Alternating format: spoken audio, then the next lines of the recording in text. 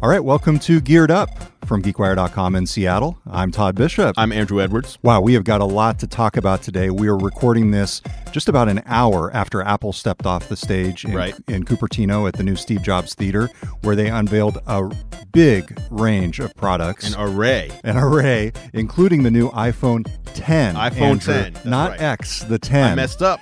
iPhone 10. That's right. So we are going to be talking about that on the show, doing some first impressions and also some things that might have surprised folks and some things that were expected. So let's just get started, Andrew, by asking what were the key facts to know about the new iPhone 10, which is the new high end of Apple's smartphone range. The key facts about the iPhone 10. I guess the first thing that people are going to want to know if you're listening to the show or watching is how much does it cost? That's right. And the iPhone 10 starts at $999 for the 64 gigabyte model. So not $1,000. Not $1,000. $1 less than $1,000. That's right. That's right. $999, 64 gigs. And then if you jump up to 256 gigabytes, you're paying $150 more. So who is going to get this device? Because there's also new iPhone 8s, which we're going to talk about a little bit later on. How would you describe the typical person who's going to be going out and saying, I need this new flagship iPhone 10? I think it's going to be the same people who, so this right here is the Galaxy Note 8, which if this wasn't a big Apple day, we'd be covering the release of this. The same people who would buy the Galaxy Note 8 on Android, which this is a $930 device, goes up to $960 depending on which carrier you buy it from.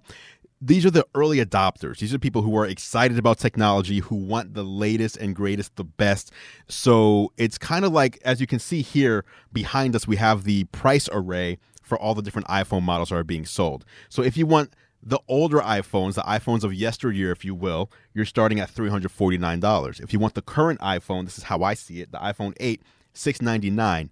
If you want next year's iPhone today, then you're paying $999 for the iPhone X. So basically, you're paying for the future technology to get it now. Very good. Okay, so in terms of features on the iPhone 10, a lot of things were leaked in advance. Oh, yeah. Things like the 3D face recognition. Yep.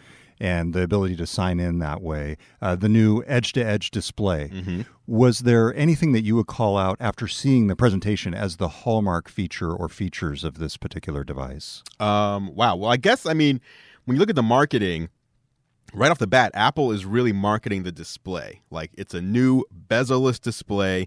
It supports HDR. It supports Dolby Vision. And it's OLED. So all of this is kind of what shapes the phone. Everything else you do with the phone it goes back to the display. So I think that's really the main standout feature. But a lot of the other things are pretty big as well, like the Face ID, being able to unlock your phone just by holding it up. And you don't even have to hold it right in front of your face. You just kind of have it in the vicinity of your face. I think that's really good. And the fact that they said, it's what was it, like 20 times more secure than Touch ID. Touch ID being the fingerprint reader. So, there's a lot there. It was funny how Touch ID failed the first time they tried to use it. Well, Face ID did. Face ID, right. Sorry. Craig Face Federici ID was up on failed. stage. Now, I wanted to ask you about that. He first showed it up. Obviously, they had a backup device he went to quickly. How big of a PR nightmare was that? And does it indicate potential technical problems with Face ID? Well, we were rushing between the end of the presentation to kind of get ready to do the show. But I did see a headline. I didn't get to click on it and read it, that the failure was not actually Face ID. It was something else that failed. So I don't know what that was, but I don't think it's a big deal, quite honestly. We've seen like huge blunders on stages that, in the past from both Apple and Microsoft, for example. These companies are doing fine. These products sell fine. As long as the product comes out and it works for people who use it, people will forget about that moment. Yes, exactly. Like, we'll make fun of Apple for it for a little bit. I made fun of him on Twitter saying his Apple Watch was probably telling him about his heart rate. But I think the iPhone 10, very expensive. Prohibitively expensive for a lot of people.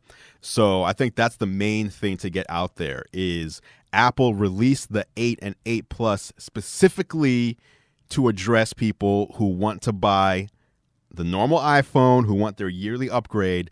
They did not just release a $1,000 iPhone, which is what a lot of people assumed was happening. Oh, if I want the new iPhone, I have to pay $1,000. No, you can get the iPhone 8 with improvements over last year's model. If you want the iPhone 10, that's where you have to pay that extra fee. So we talked a little bit about the Face ID. What does the edge-to-edge display do? Like when you're actually using this device, what does it do for you as a user? Is it just the fact that it's maximizing screen size, or do you actually get some extra utility out of the device because it has this larger edge-to-edge screen? Right. Well, first of all, it's a new aspect ratio. I believe it's an 18:9 aspect ratio, so it's thinner and taller with more space, 5.8 inches. So the previous one of the rumors that did not turn out to be true was that it would be 5.8 inches, but only 5.5 would be usable, and at the bottom there'd be like a fake strip with a software home button and things like that. No, it's actually a full size. You can use the whole display for iOS. So it's much easier to use one-handed because the device is smaller, but the screen is larger. So that's a big deal when you compare it to the iPhone 8 Plus, for example. And then the Dolby Vision, the HDR, like the fact that the screen is so much brighter than your average OLED. Any OLED you've seen in the past that did not support that, if you took it out in the bright sun, you wouldn't be able to see your screen. Or if you have your sunglasses on, you can't see your screen. Now you can. So you're raising a very important point. The home button is gone. Home button's gone. Completely gone. So how do you open the device? So Face ID. Right, Face ID. And Face ID, you don't have to activate it. So with Touch ID, in order to activate Touch ID, you have to pick up your phone and put your thumbprint on the phone to activate it. With Face ID, as soon as it senses that the phone is moving, it knows, oh, let me look for someone's face. So as soon as you lift up your phone, it's already unlocked. As long as your eyes, they made sure to make this clear, as long as you're paying attention to the phone. So you have to be looking at your phone. So if you're sleeping and someone takes your phone and holds it up to your face, it will not unlock. Wow. Because your eyes are closed? Because your eyes are closed. You're not paying attention to the phone. Yes. Wow. So you have to be paying attention to the phone in order for Face ID to work, which I think is a pretty ingenious feature because, you know, again, if you're with somebody in like sharing a hotel room or whatever, and someone grabs your phone and you're asleep and they just hold up the phone up to your face, that's not cool. Like, you know what I mean? Like that's not good. So they actually put in some of these fail safes to make sure if you're paying attention to your phone, you lift it up, it unlocks. Then all you have to do is swipe up. You swipe up and you're in your phone. So that's what I was going to ask. So obviously that's how you unlock it, is you use the Face ID. But what if you're just using your phone and you want to get back to the home screen? Right. So if you're using your phone, you're in an app. Let's say you're reading your email. You want to go back to the home screen.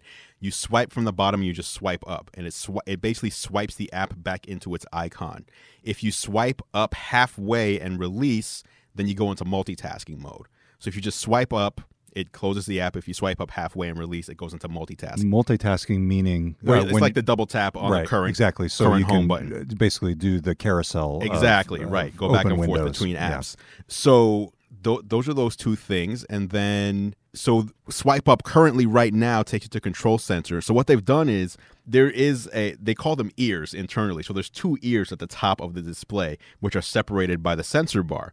So if you pull down from the left ear versus the right ear, you get two different things. Pull down from the left ear, you're going to get your notification center. Pull down from the right ear, you get your control center, which today is the swipe up from the bottom. So everything's still there. You haven't lost any functionality. I got to point out, you know who was an early innovator of this approach? Microsoft. Really? In Windows 8. In Windows 8. This was their approach. You swipe in from the left, swipe up from the bottom to do a variety of different tasks. That's how they handled a lot of the touch issues in Windows 8, one of the least popular operating systems ever. So it'll be interesting to see if Apple can have some success with this approach here. Right.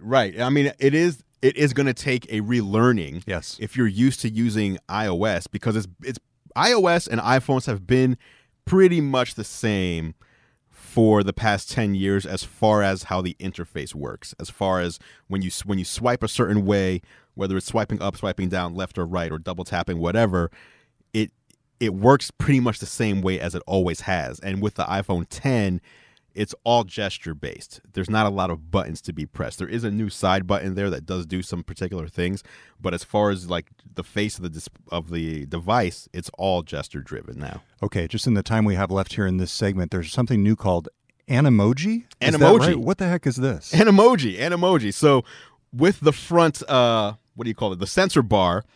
There's a bunch of technology packed into there, more than I actually thought there was.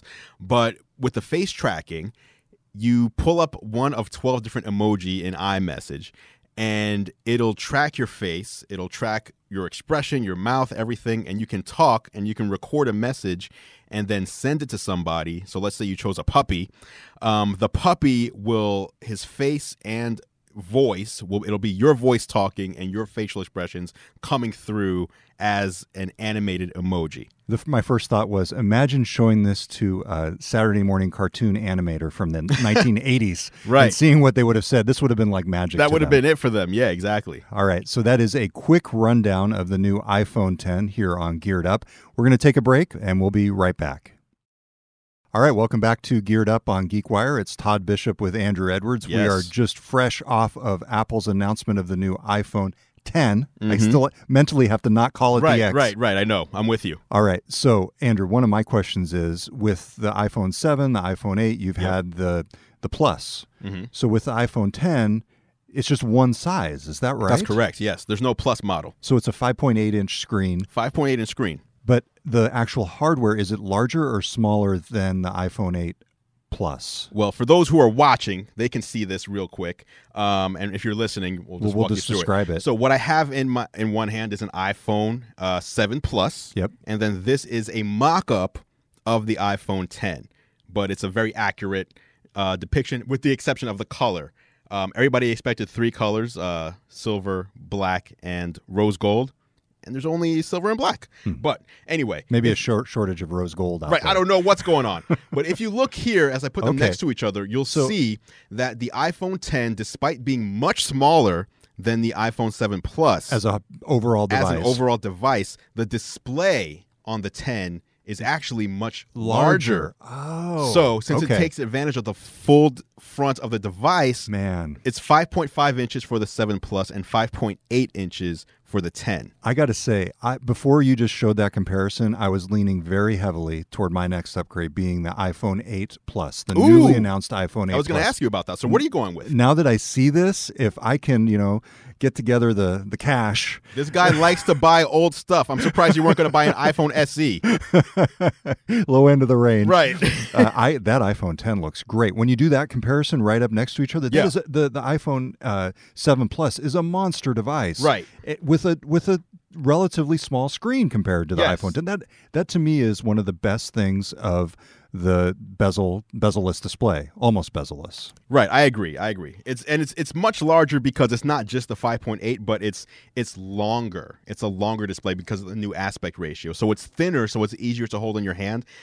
That's something I've hated about my iPhone 7 Plus. Like, starting with the 6 Plus, 6 Plus, 6S Plus, 7 Plus, I've hated how bulky and big they are. Like, I buy them because I want the dual camera and I want the larger display, but they feel terrible in the hand. My iPhone 7 Plus, I hate it. Yeah. And when I hold the iPhone 10, the mock-up in the hand, this feels way, way better. So I'm excited about that. All right, a couple other things to run through here. Another thing that they announced is wireless charging. Yes. Standardizing on Qi, which is one of the wireless standards. QI is how it's spelled. How big of a deal is that? It is a big deal because, number one, wireless charging is fantastic. If you have an Android phone, if you're an owner of an Android phone with wireless charging, which has been around for a long time, years, you know how great wireless charging is. But we kind of knew Apple was going to put wireless charging in all 3 of the new phones today, which is great. But what I didn't expect was for them to go with an open standard. I actually assumed that they were going to do the whole you have to buy our proprietary wireless charging plate or whatever you call it, pad. And then if a third party wants to make one, they need to license the made for iPhone. They have to get the license, and then only then would that pad work with the iPhone. But instead, they were saying, you go into like a Starbucks or any of these places that have them built in, and since it's the Qi standard, you can use those as well. So if that's the case, that's pretty cool. That was going to be my question. Has Starbucks, because the Power Mat is the competitor, right? Has Starbucks standardized on one or 2 of those? I don't know. That's a good question. That's an important question. Let's dig into that. Right, but as we've seen in this industry, time and time again, once Apple does something, then a lot of other companies follow. So if Apple says we're going with Qi charging, I would expect to see a lot of companies start standardizing on Qi, because not only is Apple doing it, but a lot of Android smartphones also can use Qi charging as well. So I'm seeing two different things coming out on this. It looks like Starbucks initially started with the Power Matters Alliance, the other standard, but more recently, as of August of last year, they were starting to integrate some Qi wireless charging technology. Now with Apple going with Qi, it seems that would tend to be the standard. Yeah, that's it. That's going to be the standard going forward. So with that, Apple announced its own device. Yes, and this is interesting. So this is called what was it called? The AirPower Power Pad? All right, that's the Apple AirPower. Now, this is not launching alongside the iPhone 8 or alongside the iPhone 10. By the way, quick caveat there. iPhone 8 launches on September 22nd, but iPhone 10 doesn't launch until November 3rd. Okay. So there's a 5-week difference between the releases. So just put that out there. But this power device, this charger, does not launch alongside either one. Apple is saying that this will come out in 2018. But what's cool about this and what's different about this, most people may not know this, is current wireless charging standards have you placing the device in a very precise area on the charging pad. So with this charging pad, you can just place your iPhone, your Apple Watch, or the AirPods, if you get the new wireless charging case. You just place it anywhere on this pad and they'll start charging. And you can do multiple of those devices at the same time. Put all three of them on there if you want to. Right. That is unique and different. That's something that we haven't seen yet. PowerMat did make one that had 3, but again, you had to put all 3 things in a very precise place in order to make it work. And this one, you just lay it on the pad and you're charging. So that's actually very cool. I was disappointed that it wasn't launching alongside the devices, though. Okay. All right. Before we go on from the discussion of the iPhone 10, let's talk about how it compares to the Galaxy Note 8. Okay. Correct? Yes. You've got one of those here. Yes. So how do these stack up specs-wise, overall impressions-wise? Give us your rundown of the two. Both of these phones are packed with technology. I mean, the Note 8, I've been using this for probably a week and a half now. It is powerful. It is a beautiful display. The camera's amazing. I kind of have the only, like, my main negative with it, and it's not that it's a huge negative. It's the same negative I have with the 7 Plus, where it's just a big device to hold. Like, I'd much rather hold my Samsung Galaxy S8 or even S8 Plus rather than the Note 8. As you can see, you put them side by side. The Note 8 is larger. Than the iPhone 10. That's in much correct. The same way that the 8 Plus will be larger than the iPhone 10. Yes, however, the Note 8 has a 6.3-inch display. So it's bezel to bezel. It's bezel to bezel, and it's a much bigger display than the iPhone 8 Plus or 7 Plus. So this is the king as far as, like, display size goes. And this obviously has the S Pen in there, so you can take notes and you can write on your smartphone. So that's something that the iPhone 10 does not do. As far as facial recognition goes, the Galaxy Note 8 will do facial recognition for me successfully maybe 20% of the time. Oh, really? 20%. Yeah, it's... So if they had done that on stage, great. Craig Federici would have been screwed. Yeah. This still has a fingerprint reader on it. The Note 8 does, whereas the iPhone 10 does not. So basically, facial recognition better be really spot on with the iPhone, because there is no backup. The Note 8 gives you a backup. It says, hey, go ahead and use the fingerprint sensor if you want to. iPhone 10 does not give you that option, so facial recognition better be fantastic. All right, that is a solid rundown of the iPhone 10. Thank you very much, Andrew. Good stuff. Good stuff. So we have a lot more to talk about. We will be right back on GeekWire. All right, welcome back to Geared Up. It's Todd Bishop. Andrew Edwards here. We have had an exciting morning. This was fun this morning, Andrew, because you actually came to the GeekWire offices. We had a little viewing party. That's right. That's right. We came in here. We watched it on the TV behind us. Yeah, I'm usually at home watching by myself, so it was interesting hearing live impressions. It's better. I mean, it was on a big screen, and I could just, like, sit back and relax. You were doing all the work, typing up notes, and we had someone else publishing articles. Schlosser on our team. Right, and I was just trying to pay attention, trying to remember things to talk about later. Yeah, okay, so good. So let's run down a couple more of the announcements. We've already done a lot on the iPhone 10. Let's talk about the iPhone 8. What is new in the iPhone 8 compared to the iPhone 7? Well, let's see. First of all, there is the glass back. It's always basically a new body. Glass back. The glass back enables wireless charging. Gotcha. So if you were thinking the iPhone 10, you have to pay $1,000 to get wireless charging. No, you do not. The iPhone 8 and 8 Plus also support wireless charging. So that's number one. I don't know that there's a lot to say about the iPhone 8. I mean, there is, like, the cameras are improved also. There's that new portrait mode that's enabled by better cameras.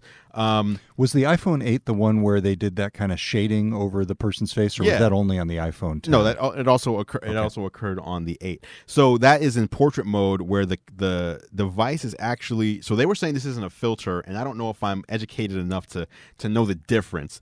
But what they were saying was it uses machine learning to see what is happening with the light in the room and how it's hitting your face, and then kind of highlighting that light in different ways. In a way that a professional photographer might with the actual lights in the room. Yeah, and so it's doing that, and you can take the pictures, and then you can change that lighting after the fact. So even after you take the picture, you can go in and modify how that looks, and that's pretty interesting. The Galaxy Note 8 also has a similar feature where if you take a picture using live focus, which is kind of their version of the portrait mode, you can go in after the fact and change how much blurriness is behind your subject, which you could not do on the iPhone 7 Plus. So that's another thing going on. And then there was the whole augmented reality stuff. So the cameras are good enough now to do AR, and I don't even know if that's, it seems like AR is such a big feature that it shouldn't be confined to like a sub feature of an iPhone. Like, it almost deserves its own conversation. Yeah. Like, they were showing some really cool stuff. Yeah, like you would be able to point your phone at a tabletop where a virtual game would be being played, and you would see it through the lens of your phone and be able to move around that scene to do that. That was in the iPhone 8 as well, right? Yes. Yeah. Yes, that was cool. The cooler one to me was they were sitting at a baseball game. Yes. And they opened up the camera of their device, and they just pointed the camera at the field. That's right. And all of a sudden, the players on the field are recognized by the camera. I don't know how. It's using location to figure out what game you're at. And then I don't know if it's reading like the numbers on their jerseys or what, but all of a sudden above the players, it would show things you could tap on to see the stats for the game you're at right now, which is, I just don't understand how that even works. Yeah, so GeekWire reporter Taylor Soper, who covers sports technology, has already posted initially on that technology. Check it out on GeekWire. And then he also, I'm sure, will follow up. But yeah, that is an enhancement to the existing MLB at Bat app. Yes. So that's a popular app for people who go to the ballpark or follow baseball. So that'll be interesting to see how that actually works. That's crazy. Yeah. All right. So we've talked a lot about the iPhone 8. Let's talk about the Apple Watch. Okay. So I have to say, you've got an Apple Watch on. Yes. I am not an Apple Watch user. So explain to me what is new in the Apple Watch Series 3 and why I should care. And should this cause me to start wearing an Apple Watch? Okay. Well, the Apple Watch, are you asking me why I wear one? We'll eventually get to that, but I want to know what's new. Okay, what's new? So Apple announced the Apple Watch Series 3. We weren't sure, at least I wasn't sure, what would be the difference other than LTE. That was pretty much a lock. There would be an LTE chip inside the Apple Watch, and what that means basically is it can connect to your cell plan, your cell network. It's untethered from the phone. Untethered from your phone. So during the Apple announcement, they showed a phone call made from an iPhone to an Apple Watch. The Apple Watch user was, what do you call it? Paddleboarding. Stand-up paddleboarding. They're in the water paddleboarding. Right. So she took the call while paddleboarding, and then they pointed out later, which I didn't even realize at the time, usually if I get a phone on my Apple Watch, I'm answering it like this. So I'm actually holding it up to my mouth and talking. And I look ridiculous doing that. And she was paddleboarding. She didn't do that. So she was just have talking. Her AirPods in? She had her AirPods in, and then she was just talking out loud, and the phone, or the watch rather, no, I don't think she was using AirPods because he specifically said that the watch picked up her voice. If she had AirPods in, the AirPods would have picked up the voice. So, and they would do that with current versions absolutely, of the Apple yes. Watch. So the microphone is good enough to allow you to just talk. That seems nuts. And have that conversation. I saw that part too. That didn't land on me in terms. But she was using a paddleboard though. So she had it kind of like she did have it like chest height. Yeah, it wasn't just like at her waist. Okay. But still, that's pretty cool. But if you have your AirPods, it's not like though, the Dick Tracy thing. That's where correct. You put it up to your wrist. If you have your AirPods though, you don't even have to worry about that. But the Apple Watch Series 3 has, I think they said 70% faster Wi-Fi, which is amazing. Faster chip, LTE built in, battery life is not taking a hit. In fact, it's more efficient now, even if you have an LTE model. And I mean, to me, these are all wins. Like you can leave your phone at home. You don't have to, I mean, not that you'd want to leave your phone, but there are instances where, let's say you're going for a jog, you can leave your phone at home, not only for taking phone calls, but they have now an Apple Music app built in to where if you're an Apple Music subscriber, you don't even have to worry about syncing music to your watch anymore. You can just stream from Apple Music over the cell connection. So does that mean you have to pay for another line? That is what they did not address. And the reason I think they didn't address that is because every cell carrier is different. So Verizon may say, get an Apple Watch and add $5 per month to your plan. And, T-Mobile may say $1, for example. I do think there's going to be some sort of price. What I did see recently was wearables for some of these companies now are only $1 or $2 per month add-on because it uses your same phone number. So it's not a new line of service. Apple specifically said it uses the same phone number. It's just more data. Exactly. So it just connects to that same bucket or whatever. So in that sense, I think you just pay, a couple dollars per month, and then you have LTE access on your Apple Watch. And really, I'm thinking the Apple Watch isn't going to use that LTE connection unless it knows that it's away from the iPhone. Interesting. It'll still kind of tether if it needs to. Exactly. So it kind of save battery as well. Because if it was using, LTE 24/7, I think the battery wouldn't last as long. Okay. Do you have the price on that? Yes. Because they're keeping the Apple Watch Series 1 around. Right. So the Apple Watch Series 3 will cost $399 with cell connectivity and $329 without it. Oh, okay. So similar to how you would buy an iPad with Wi-Fi or with LTE. So $70 more for LTE. Right. So that's not bad. Yep. Not bad. So the Series 1 will now start at $249. Okay. And they did not mention the Series 2. Series 2 is gone. I'm pretty sure it's gone. Yeah, because the only difference between Series 1 and Series 2 is the Series 2 has a GPS and is waterproof or much, much more water resistant. So Series 3 has all that. So instead, they just get rid of Series 2 and Series 3 replaces Series 2 and they keep Series 1 around. Okay.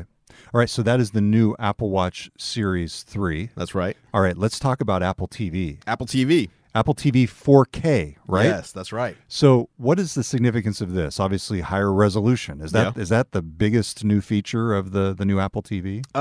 In my personal opinion, this is just me, I think the bigger upgrade is HDR, high dynamic range, exactly, and Dolby Vision support as well. There's not many set-top boxes that support Dolby Vision specifically, which is so HDR 10 and Dolby Vision are the two HDR standards. HDR 10 basically applies one layer of information across the entire movie or piece of content, saying here's how to display it. Dolby Vision is frame by frame. So you can have different information per frame to really optimize the HDR experience. So I think that's the bigger thing, but 4K is also, obviously, 4K is like a checkbox. Like every set-top box is doing 4K. What the hell is taking Apple so long to support it? It's finally here now. They're also upgrading iTunes. So all the iTunes movies and everything will be available in 4K. The nice thing here, the biggest piece of news that I personally caught was they said any movie or TV show that you own in iTunes, you will get a free 4K upgrade, which they did not do back in the, if you owned it standard def before when they upgraded to HD, you didn't get a free upgrade to HD. You just owned what you owned. So they're giving you 4K content. If you own any iTunes content, you'll be able to just update that to 4K day one. That's nice. But it's a much faster processor now. It's the Apple A10X, which is what was found in the 2016 iPad Pro. So that's a 3-core processor, 3 gigabytes of RAM inside versus the previous Apple TV, which was an A8 processor, so a many years old processor and only 1 gigabyte of RAM. So it is a big upgrade, but it's an upgrade for people that like to either play games, use apps, or watch things on their TV using a streaming box. So really, it's a big step for Apple TV, but it's also just a big catch-up step because Roku and Amazon Fire TV and a lot of these other set-top boxes already do this. So for the pricing on that, Apple TV 4K is going to start at $179 for 32 gigs or $199 for 64 gigs. It's going to be available starting Friday, September 22nd. Yeah. Pre-orders begin on September 15th. Yeah, pre-orders for all this stuff, with the exception of the iPhone 10, are September 15th. And all this stuff comes out on September 22nd, with the exception of iPhone 10, which is November 3rd, which is kind of crazy because it goes on sale at midnight Western, Western time, Pacific time. If you're in New York, you're staying up till 3 in the morning to try to get all this stuff into your cart. And usually if you're buying an iPhone, that's the only thing you can buy. You have to check out separately. So then you buy an iPhone, then you go back because you want to buy, let's just say, the Apple Watch. And now that's sold out because, you know what I mean? So hopefully it's not that big of a mess. But yeah, Friday, September 22nd is going to be a big day for Apple releases. I'm curious, though, how well the iPhone 8 is going to sell, number one. And number two, did they put this gap in between the two to ensure that some people, because when the iPhone 8 goes on pre-order this Friday, there are going to be people who are saying to themselves, well, I want the X. I'm going to get the X later, but I want something new now. The 10. Yeah. I messed up. The iPhone 10. I know that's going to be a problem. That is going to be an issue. People are going to be calling this the X, and other people, the people who are like the Uber geeks, are going to be going, it's really right. The just like OS X. People used to call it OS X. It's OS 10. Yeah, we should have known when the leaks came out that it was going to be 10. It's 10 years after the iPhone anniversary. Why didn't people make that connection? I'm sure somebody Terrible. did. Okay, so that is a really good rundown. I think it's a good sort of briefing on what Apple announced today. I want to take a big step back, though, here as we conclude, Andrew. So they had this event at Apple's new campus in Cupertino. Apple Park. It was the first public event in the new Steve Jobs Theater. Mm-hmm. They started out with a retrospective on Steve Jobs. They had some comments from him about the effect of products on the world and the ability to impact the world with products. They concluded with Jobs' quote of Wayne Gretzky's classic skate to where the puck is going, not to where the puck is, which is kind of a cliche at this point. Clearly, they were trying to channel some of Steve Jobs' energy here. Do you feel that they lived up to his legacy with these releases? I mean, it was a different world when Steve Jobs was around, quite honestly. Like, what iPhone back then was pretty much like the pinnacle. Like, Android was playing catch up. And after he died, I'm not saying it's not because he died, but after he died, Android, or not just Android the software, but Android devices got really good. Like Samsung phone, like this Samsung Galaxy Note 8 is one of the most premium devices you can hold. 3 or 4 years ago, Samsung devices felt like a Band-Aid, and they were plastic, and they were cheap feeling. The software was fine, but I mean, it was terrible. And now they make some of the best hardware that you can get. That has nothing to do with Steve Jobs being alive or not. So I think what Apple's really doing is they're trying to show, we can still innovate. We still have cool ideas. And they like that front sensor, people might just be seeing it as, it's just for facial recognition. Like, there's a lot going on there that no other smartphone device has. So they are still trying to come up with new things. And I think we're going to see them do new things with this technology. Like next year's sensor bar, whatever you want to call it, is going to do even more. Like, I think that's a big, things that face you instead of facing the world. And the facial recognition and what they did, which is the Animoji. That's it seems like a silly thing, but there's a lot of tech going on there. Here's where I am. Apple reinvented the personal computer. They reinvented the smartphone. They reinvented the tablet. Mm-hmm. I'm still waiting for Apple's next reinvention. And it feels like they keep reinventing what they've already reinvented in some ways. I'm waiting for the next big thing. And actually, I was really disappointed when Tim Cook said one more thing before the iPhone 10 unveiling. I was hoping that the one more thing would come after the iPhone 10 unveiling, and they would actually announce the next big thing. That's what I was hoping for. I think it's going to be some kind of augmented reality headset device. I think they're going to come into this market where Oculus and Vive and Microsoft and who knows what the heck Magic Leap is doing, where all these players have been kind of piddling around for the last few years. And to me, the Apple of old would have already come in and said, actually, this is how you do it, and here's our new device. Ain't this a great new world? Well, I mean, they do that, but you have to look at when they announced the iPad, Microsoft have been trying to push tablet computers for a decade. That's exactly the point. It's a decade. It's not that they're the first. AR is not 10 years old. No, but it's not. Okay, all right. AR is very new, and I think what they're going to be doing is they're going to be taking data from these new devices with people are starting to use with AR, they're going to take that data and they're going to crunch it over the next year. And I think next year is when we see those AR, whether it's a headset or pair of glasses or something like that. Not this year, but I think next year. I think you're close. You're just a year off. Okay. Great stuff. Hey, thank you so much. I took a poll, by the way. Yes. Took a poll on Twitter. If you're going to buy a new iPhone, which one will you get?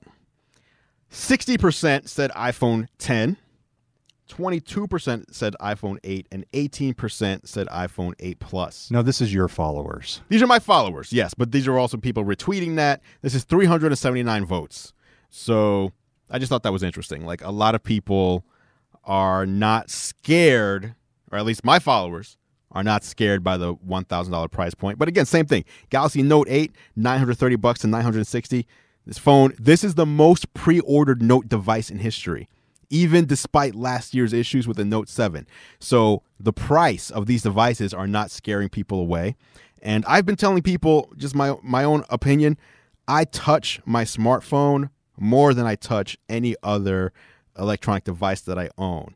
If I'm fine with paying $2,000 for a MacBook that I use way less, I shouldn't have a problem paying a premium for the one device that I rely on more than any other. Good stuff. All right. Hey, if you've listened this far, I have a favor to ask of you.